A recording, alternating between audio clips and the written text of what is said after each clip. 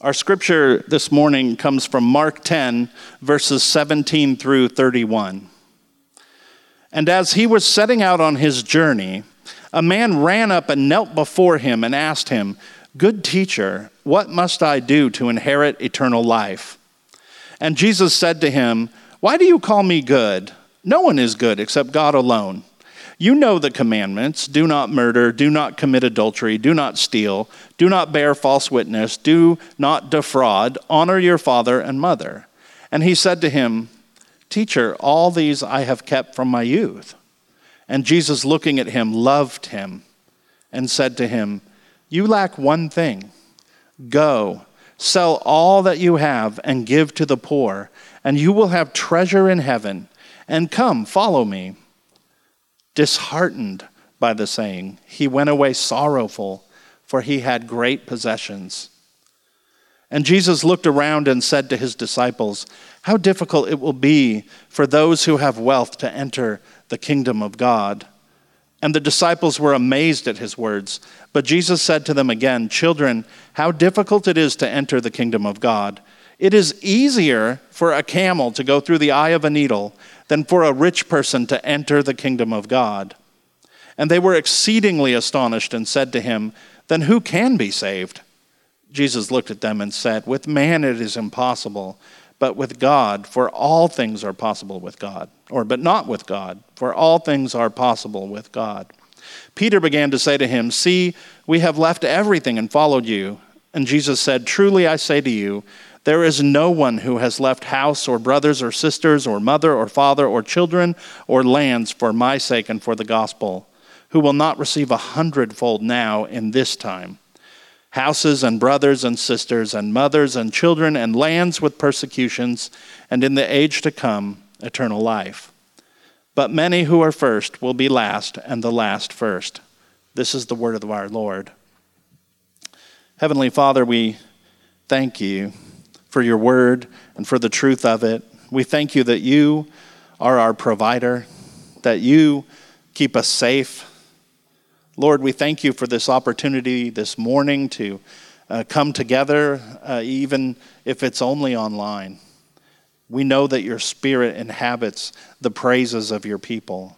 And so, Lord, as we hear the word preached this morning, I pray that you would quiet Ryan's voice and whatever distractions he has, and that through him you would speak clearly to us through the beauty of your word. We pray this in Jesus' name. Amen. Amen. Good morning, friends. Virtual fist bump to you as we get going this morning. We've actually just decided to continue with our series that we've called Wild with Grace. And that the whole idea of this series is that we would experience Jesus' radical grace as he encountered the cross as we prepare our own hearts for the Lenten season. I have this friend named Kurt. Kurt is an unforgettable kind of guy. He's 6'10". That leaves him unforgettable. And for two, he has the biggest personality of anyone I've ever met before. The first time that I met Kurt, he had just come off of this trip where he had traveled the country, and he and his friends had this idea that they would just live in a van, and I don't think it was down by the river, but they were living in this van, and they were just trusting God with everything that they had. And so they didn't take very much money. They didn't line out a lot of places to stay, and God just provided for them in miraculous ways. And so as I met Kurt for the first time, he also has this kind of signature move where he comes in and he gives you a bear hug. And because he's 6'10", when he bends over and he stands up, your feet come off the ground. And so anybody that meets Kurt, they're going to get a bear hug. They're going to get lifted off the ground. Kurt's an unforgettable guy. But the thing that struck me about Kurt the most when I first met him was that he was intentionally living without money. You know, I meet a lot of people, myself included, that think about what it would be like to have a lot of money. You know, you kind of have those kind of lottery dreams whenever the lottery gets really big, and you think about all the things that you would buy and how you would pay off your church's debt and all of that kind of stuff, and it's really great and kind of you guys. But the thing that we never think about is what it would be like to have nothing. The radical encounter of Jesus with the rich young ruler is that he invites this man to imagine what it would be like to live with nothing. The big idea of where we're going today is this: the only way that we can ever be truly rich is to really know that we're desperately poor. Let me say it again. The only way that we can ever be truly rich is to know that we're desperately poor. We can only thrive in Jesus' kingdom when we know that we desperately need His grace, that there is no rescue plan of our own. So I want to invite you to consider this question: how do you see grace? When you think about the word grace, what comes to mind as you think about it? For some of us, when we think about God's grace, which is His unmerited forgiveness and favor in all of our lives that we don't deserve, that's what grace is. For some of us, when we think about grace, we think about it as a launch pad. So when you think about a shuttle launching off into orbit, into outer space, and you think about it, a launch pad is the thing that helps get it going up into the sky, right? The rocket boosters and all that kind of stuff. And a lot of times we think about God's grace like that it's a launch pad that sets us into spiritual orbit where we can get about our good deeds and good behaviors and all of the things that God calls us to. But the thing about the rocket boosters and the launch pad is that they are pretty much not in use after the rocket is in orbit, right? So sometimes we're tempted to think about God's grace as the thing that gets us into the kingdom, the thing that kind of helps us get on our way in the kingdom, but we no longer think that we need it the longer that we walk with God. That's one way to look at grace. I would say that there's a better way to look at grace, which, as Tim Keller has said, it's not just the ABCs of the faith, but it's the A to Z of the Christian life. I think the better picture or metaphor that we could have when we think about God's grace is that of a foundation. So when you think about a foundation of a house, everything depends on it. It doesn't matter how great the three-dimensional shingles look on the roof if the foundation is rotten. It doesn't matter how beautiful the light fixtures are or the wood finishes are in a house that has a terrible foundation, because one thing is for sure, it is going to fall down. It's not a matter of if, but when that house will fall. The Bible's portrait of a Christian's relationship to God's grace is that it's more like a foundation than a launch pad. And this really changes everything about our lives, because what it means for us is that as we relate to God's grace, that we're always tethered by it to God. And I would invite us to think about it that way. And it reminds me of one of our values as a church. It's this, that we are humbled by God's grace and we are depending on the Spirit. So there's this thing about God's grace that keeps us coming back to God in humility, knowing that God receives us and that He strengthens us as we pursue Him that way. So I just have 3 quick points that I want to make about this story of the rich young ruler and how it pertains to how we view God's grace today. And I'll quickly tell you where I'm going before we get there. The wildness of grace in this encounter is that Jesus loves this man perfectly. Think about that. He says some very harsh things to this man, but there is not one moment as Jesus is talking to this man that He is being harsh with him, that He's being sinful toward him. He's loving him perfectly. So the 3 things that Jesus does in this passage with this man to help him see God's grace is that He confronts his assumptions. It's the first thing He does. The second thing He does is He reveals that his desires are sinful in his heart. And the third thing He does is He invites him to experience an unimaginable life as he depends on God alone. So let's dig into that together by looking at Mark chapter 10, verses 17 through 20 here. The first thing we see Jesus do is the confrontation. Jesus confronts the assumptions of what we base our lives on. Let me remind you of the narrative here. Mark chapter 10, verse 17.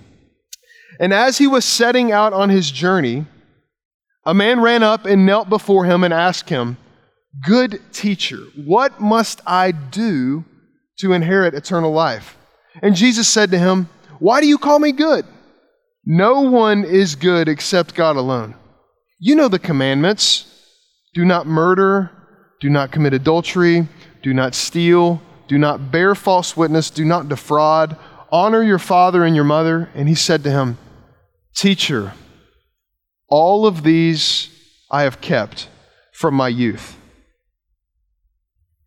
Every genuine encounter with Jesus, church, begins with a confrontation.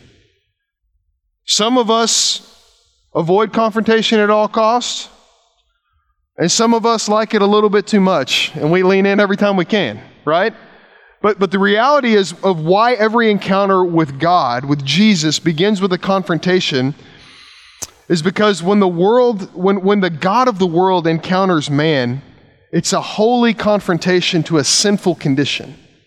And so it should alarm us if when God confronts us with his word, it doesn't disturb our spirit a little bit.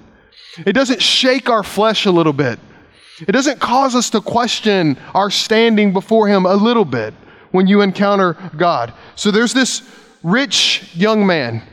The Gospel of Matthew, as it records this story, calls this man a ruler, which would have meant that he probably led the synagogue, that he was probably a wealthy man, that he probably gave a lot of money to help build the synagogue. So this is why Jesus leans in and says, you know the commandments.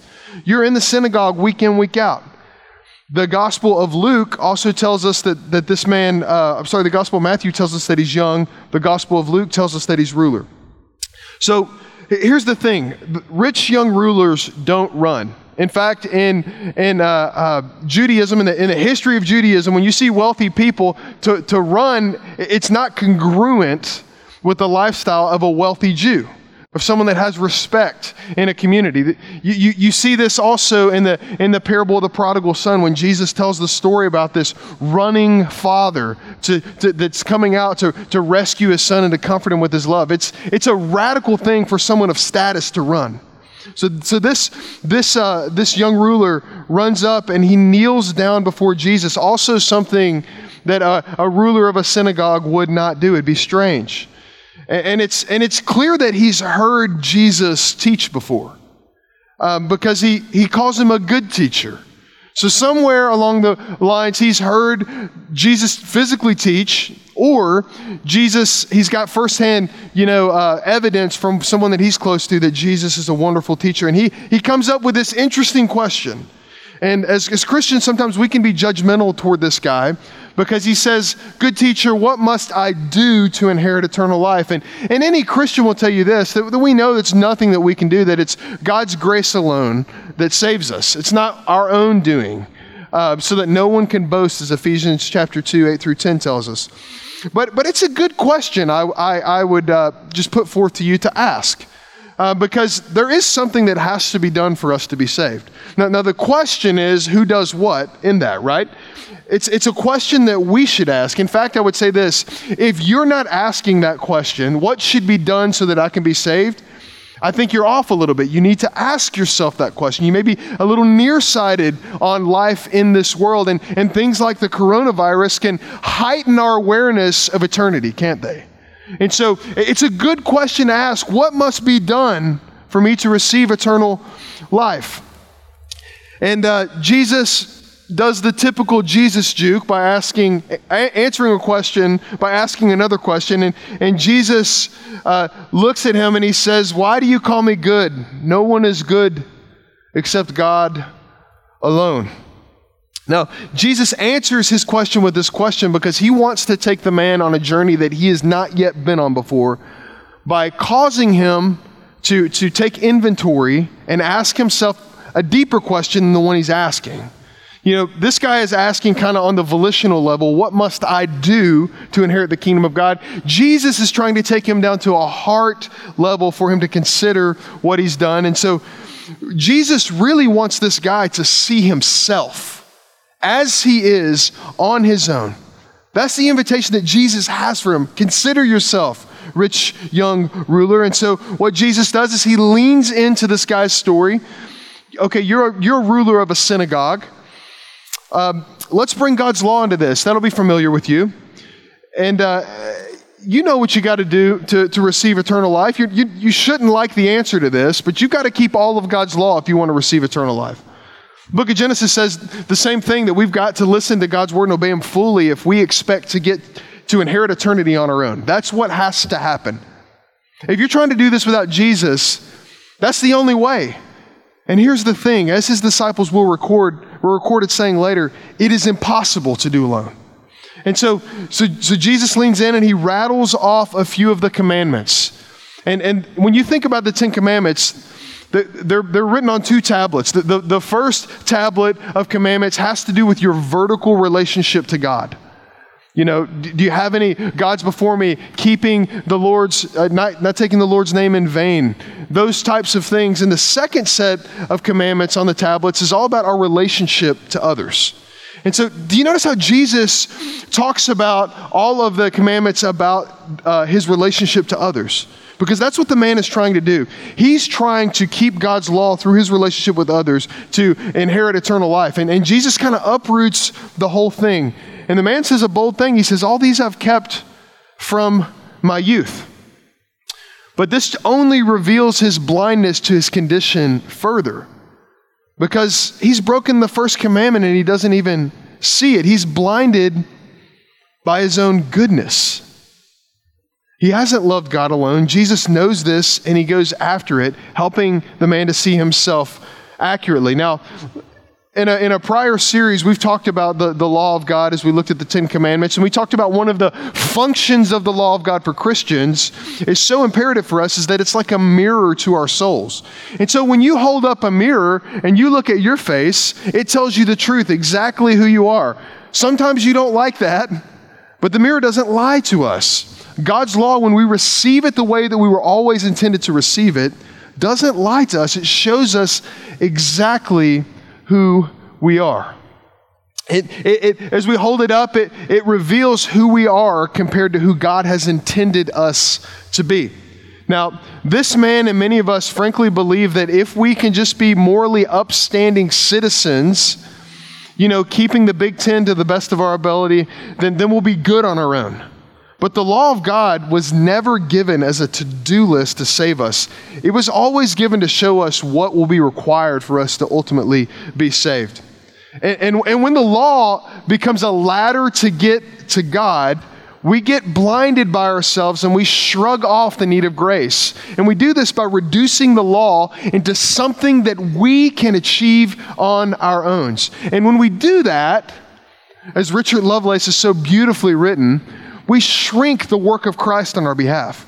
So the better that we think that we're getting, the less that we need Jesus. So this man had no need of Jesus because he was good on his own. But the question is, why is he coming up to Jesus and asking these questions if he's good on his own? Because he's not good. How many of us pretend that we're better than we are? We do that. And the only one that suffers is us. When we think that we are further along and don't need God, we don't need Jesus' grace in our life, we're the only ones that suffer because deep down in our souls, like this rich young ruler, we know that we are not good on our own. Needing grace and knowing that you're poor is the basic assumption of entering the kingdom. So what we need is, we don't need weaker law, we need stronger law. We need 100% of God's law in our life that will crush us and melt us and show us how much we need Christ. We shouldn't lower it to external morals. I haven't killed anyone. Remember what Jesus did on the Sermon on the Mount? He says, well, if you've hated someone in your heart, it's like you've killed them. Okay, everyone's guilty of murder now, okay? And so what we should do is let the law of God, let the Word of God convict our hearts so that the grace of God will not be cheapened in our souls. The gospel is so beautiful because in the gospel, it's the only place that we can be confronted with our sin fully, convicted of our sin as full as we can handle, yet not condemned. You see, we shrink the law of God and act like we're better than we are because we think that somehow our status with God, our inheritance of eternity will change. But that's never what Jesus says. Have you ever noticed the people that Jesus approaches in his life on this earth that receive him favorably? Are they not the most broken people? They are the people that you think there is not a snowball's chance that person's ever going to get saved. Those are the people that are ready to receive the kingdom because they've got no rescue plan on their own. But it's always the people that seem like they've got it together that have the hardest time following Jesus. I love what Martin Luther, the reformer, said about the relationship in the law and the gospel for the Christian. He said this, the law is for the proud and the gospel is for the brokenhearted. And I don't know about you, but I vacillate between those two on a daily basis. Sometimes I'm far too proud when I wake up in the morning. God, look what I'm going to do for you today. I need the law to crush me. Sometimes when I go to bed at night, I'm grieving because I just feel like there's no way that God could use me in this world. I need the gospel. We need the law and the gospel to take full effect in our hearts. So we are confronted by grace because a sinful human meets a holy God, and he doesn't run away from us. That's good news for us today, church. For this man, the law had not yet crushed him, showing his deep need of grace. So let's see what Jesus does with him next. Our second point is about revelation, what Jesus does to be kind to this man and reveal his true condition. Jesus uproots our hearts and shows us what our functional idols are, the things that we worship and trust. Here's what Jesus goes on to say. Jesus, looking at him, key word right here, loved him. Jesus, looking at him, loved him. Didn't condemn him, loved him, and said to him, man, you just lack one thing. You know, I know that you've kept the whole law according to what you've said. Just lack one thing, all right? Go sell all that you have and just give that to the poor, and then you'll have treasure in heaven. And then come follow me. Disheartened by the saying, he went away sorrowful, for he had great possessions. So Jesus interprets God's law for the rich young ruler here. And let me just say this first. The rich young ruler, I don't want you to get the wrong picture about who this guy is. He would have been the perfect front man for Jesus' movement, according to the disciples. You remember just before this, in Mark chapter 10, verse 13, there were people that were bringing children up to Jesus and wanting Jesus, the greatest rabbi of all time, to bless their children. And the disciples say basically, hey, Jesus ain't got no time for that. Get these kids out of here. And then Jesus rebukes them on the spot, doesn't he? And he says to them, let the children come to me. Don't hinder them. To such belongs the kingdom of God. And truly I say to you, let me flip this on you, disciples. Whoever doesn't come to me like a child shall not enter the kingdom. That's what he says to him. So the disciples have this idea of who would be the perfect person to kind of be the poster boy for the kingdom of God and this movement that Jesus is ushering in. And it's not kids. But Jesus says, hey, there's something those kids have that actually everybody needs. And it's this childlike faith, this trust. You see, the thing that kids have that adults need is they have faith. They have trust that they're going to be okay. They have trust in the sovereignty of God. I haven't met one child yet that is freaking out beyond measure about the coronavirus, right? And I'm not saying that we should take caution, but you just notice that there's something that children bring into a relationship to God that each and every single one of us need. And the disciples, you know, they kind of are still learning this piece, and that's why they kind of bring the rich young ruler to Jesus, and Jesus says, I don't think this guy's got it. And so Jesus leans into him further here. He says, here's the test if you're really brokenhearted enough to receive the gospel of the kingdom or not. Go and sell everything and give it to people, key word right here, key phrase, give it to people who can do nothing to save themselves. That's the key part of this passage, is that not only does he call him to sell his stuff, he didn't say, hey, give it to the synagogue. He says, sell your stuff and give it to undeserving poor people who can never do anything for themselves. They can never become you. That's the thing that really kind of twists the knife in this rich young ruler's heart, is because they're undeserving people who can't be like him. They can't pull it together enough for themselves. They can't make it happen for themselves. And I just picture Jesus kind of saying to this guy, you see, you think you have real treasure, but you don't have it yet, but you can. This will all burn up in the end, but take away your safety net and see what it is that you really depend on. That's what's necessary for receiving real treasure. And the man hears it, and he goes away disheartened. That word means to grieve. He goes away grieving what Jesus has said, because the encounter just happened to go a little differently than what he had imagined. And this guy's a powerful guy. He's used to people listening to him, kind of bowing down to him because he has such influence. And Jesus does none of that with this man. But keep in mind, he's loving him perfectly this entire time. There's not a way that Jesus could have loved this man more than to tell him this. And what he's doing is he's helping this man x-ray his heart to reveal the real condition of it. And what it does for us, church, is it serves as a warning. And here's the warning, that it's not just the bad things that can keep you from a relationship with Jesus. Sometimes it's the good things.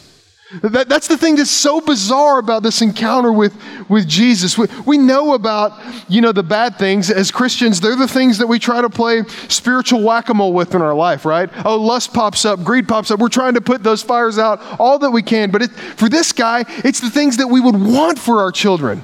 Who wouldn't want your children to be financially independent? Who wouldn't want your children to have a good relationship where they don't know a day that they haven't known God? But it's those things that have the potential to keep us from Jesus. That's the warning for us this morning.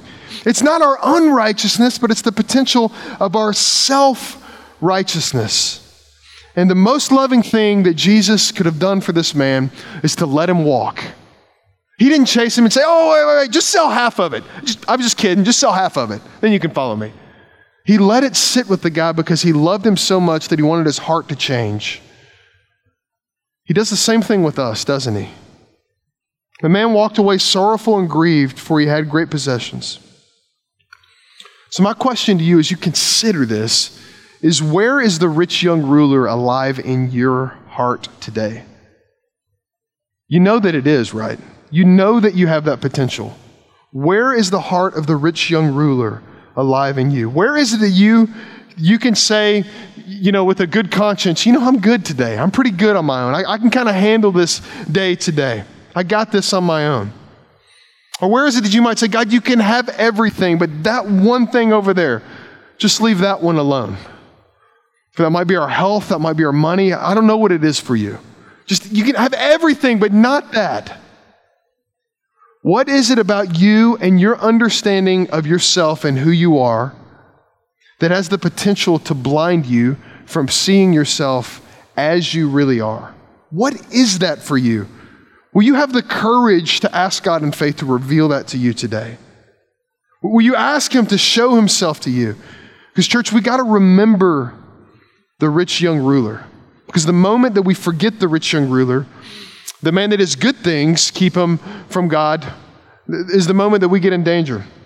Lastly, I want to share this, is that Jesus, he not only confronts the man, he not only reveals the man's heart to him, but he invites the man to a life that is unimaginable for all of us and seems impossible. Here's what the rich young ruler didn't know that we can know. That in the economy of God's grace, the law of God can crush us in one moment, and we can feel secure in Christ more than we ever have in the next moment. That we can be fully vulnerable and present and open about our sin before our Father in heaven and even our community that God has saved us into, and yet not be condemned for those things. Isn't that amazing? Isn't that unbelievable to think about that? That we don't have to protect ourselves, that we don't have to hide behind our own righteousness. So Jesus invites this rich young ruler and the rich young ruler in all of us to this impossible life that's far better than we can imagine. The rich young ruler didn't take him up on the offer in this text, but who knows if he did in the grand scheme of things? None of us do. We don't see the end of the story. So Jesus' disciples are kind of standing around watching what's just happened. They're observing it. And here's how the encounter goes. Jesus looked around, this is Mark chapter 10, verse 23, and said to his disciples, "How difficult will it be for those who have wealth to enter the kingdom of God?"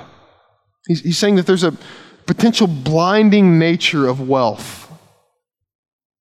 How difficult will it be for those? And the disciples were amazed at his words. They couldn't kind of believe what he was saying. And Jesus said to them again, "Children, how difficult is it to enter the kingdom of God? It is easier for a camel to go through the eye of a needle than for a rich person to enter the kingdom of God." And they were exceedingly astonished and said to him, "Then who can be saved?" And Jesus looked at them and said, "With man it is impossible, with God, but not with God. For all things are impossible with God." So if this guy isn't a candidate for the kingdom, Who can be saved? That's what they're saying. This was the guy, Jesus. You just ran him off. I just want you to know that. If we wanted this thing to blow up, you just missed your opportunity. Seems impossible. If this guy can't be the one, then who can? Even to Jesus' disciples, a complete life of faith seemed impossible. Now, it makes me wonder this. If following Jesus seems pretty easy and effortless to me, it makes me just ask the question, am I really following him? Right? It's a hard question to ask, but I think the text invites us to ask it. Because Jesus says that it is absolutely impossible to follow him in our own strength. Anytime someone becomes a genuine follower of Jesus, this text tells us that it's absolutely miraculous. That there's nothing that's ordinary about a life and a soul being raised from the pit of hell. There's nothing ordinary about that. Anyone that abandons his or her own rescue plan for life and turns to Jesus, that's a miraculous situation, is what Jesus is telling his disciples. And the rich young ruler, kind of coming back to him, his problem is not primarily a money problem. This is not a money sermon. This is a priority of your soul kind of sermon. It's not primarily a money problem. It's a spiritual problem that just happens to reveal itself through this man's relationship with money. The same way that your spiritual problems will reveal itself through different things in your life, through your money, through your joy, through all of those types of things, the state of your soul will be revealed. It may be obvious to everyone else except for you, just like for this rich young ruler here. His grasp on money and appearance or morality is robbing his soul of true treasure. This is why Jesus is asking him to just imagine not having it all for a second. What would your plan be? Where would your joy be if you just didn't have it all? He's asking him to consider what it would be like to be spiritually bankrupt, to have no plan B. Because there's this particular blinding effect that not only money but morality can have on our souls. It can make us, it's the good things that can keep us from true neediness before God. And why? Because it's how Jesus won grace for anyone who's ever had faith in him. Remember what Jesus said from 2 Corinthians chapter 8, verse 9? He says this. This is what Paul writes about Jesus. He says, "For you know the grace of our Lord Jesus Christ, that though he was rich in every way, spiritually rich, materially could have been rich, all of those things, he owns cattle on 1,000 hills. This world, this kingdom is his. That though he was rich, he made a choice about how he would live in this world for the sake of our souls. Though he was rich, yet for your sake, rich young ruler, for your sake, Ryan Johnson, for your sake, he became poor. He gave it all up so that you, by his poverty, might become rich." You see, church, that's the only way that any of us ever get rich in an eternal way, is that we have to become poor. That's why Jesus says this in the Sermon on the Mount. The first thing he says is, "Blessed are the poor in spirit, for theirs is the kingdom of God." Blessed are the poor in spirit. Are you needy enough to be saved by Christ is the question. Jesus can ask this man to depend on him alone and not his stuff, because Jesus will go into more poverty to win our souls than we could ever imagine. So why does Jesus do this? Because he loves us, and he has given away everything so that we can be known for who we are, not who we think we're supposed to be. The only way we get the kingdom is by giving away the kingdom of self. That's the only way we get it. It's not just a money thing. It's also this kind of sense of prideful morality for us. It's everything that we can achieve and trust in that is not utterly dependent upon Jesus. When you think about what Jesus has done for you, does it ever move your heart? Does it ever kind of melt your soul? Does grace ever amaze you? You know, not just when you've really blown it and he meets you in that, but when you're really doing well, does it just humble your heart and your soul as you think about what Jesus has done for you? Does it surprise you about how good and rich and deep that reality is? Does grace actually seem amazing to you? Does it lead you to tears when you think about what Jesus has rescued you from? Because when God's grace undoes us, our hardened and prideful hearts begin to soften, and our hands begin to open, and our judgment begins to dissipate, because the promise of grace is that good for us. Jesus has come to free us from the kingdom of self by giving us his kingdom. So where's the rich young ruler alive in you? And when you let the Holy Spirit into that part of your heart as well, let's pray together. Father, I thank you just for technology and the opportunity to be together as a community of faith, even when we're supposed to be apart. Lord, I know for myself that there are times in life when I've got this kind of rescue plan on my own, this financial rescue plan or this morality rescue plan that I depend on far more deeply than I do your grace. It's in those moments, Lord, that I need to be crushed by your word, melted by your word, so that I can be humble enough to receive your grace. And I have a feeling that the same is true for our people, our congregation. Would you melt us and show us how great and amazing your love is for us? And would you not hold back the hard things that need to be uprooted in us so that we can receive more fully the person and work of Jesus in our hearts? And it's in Jesus' name we pray. Amen.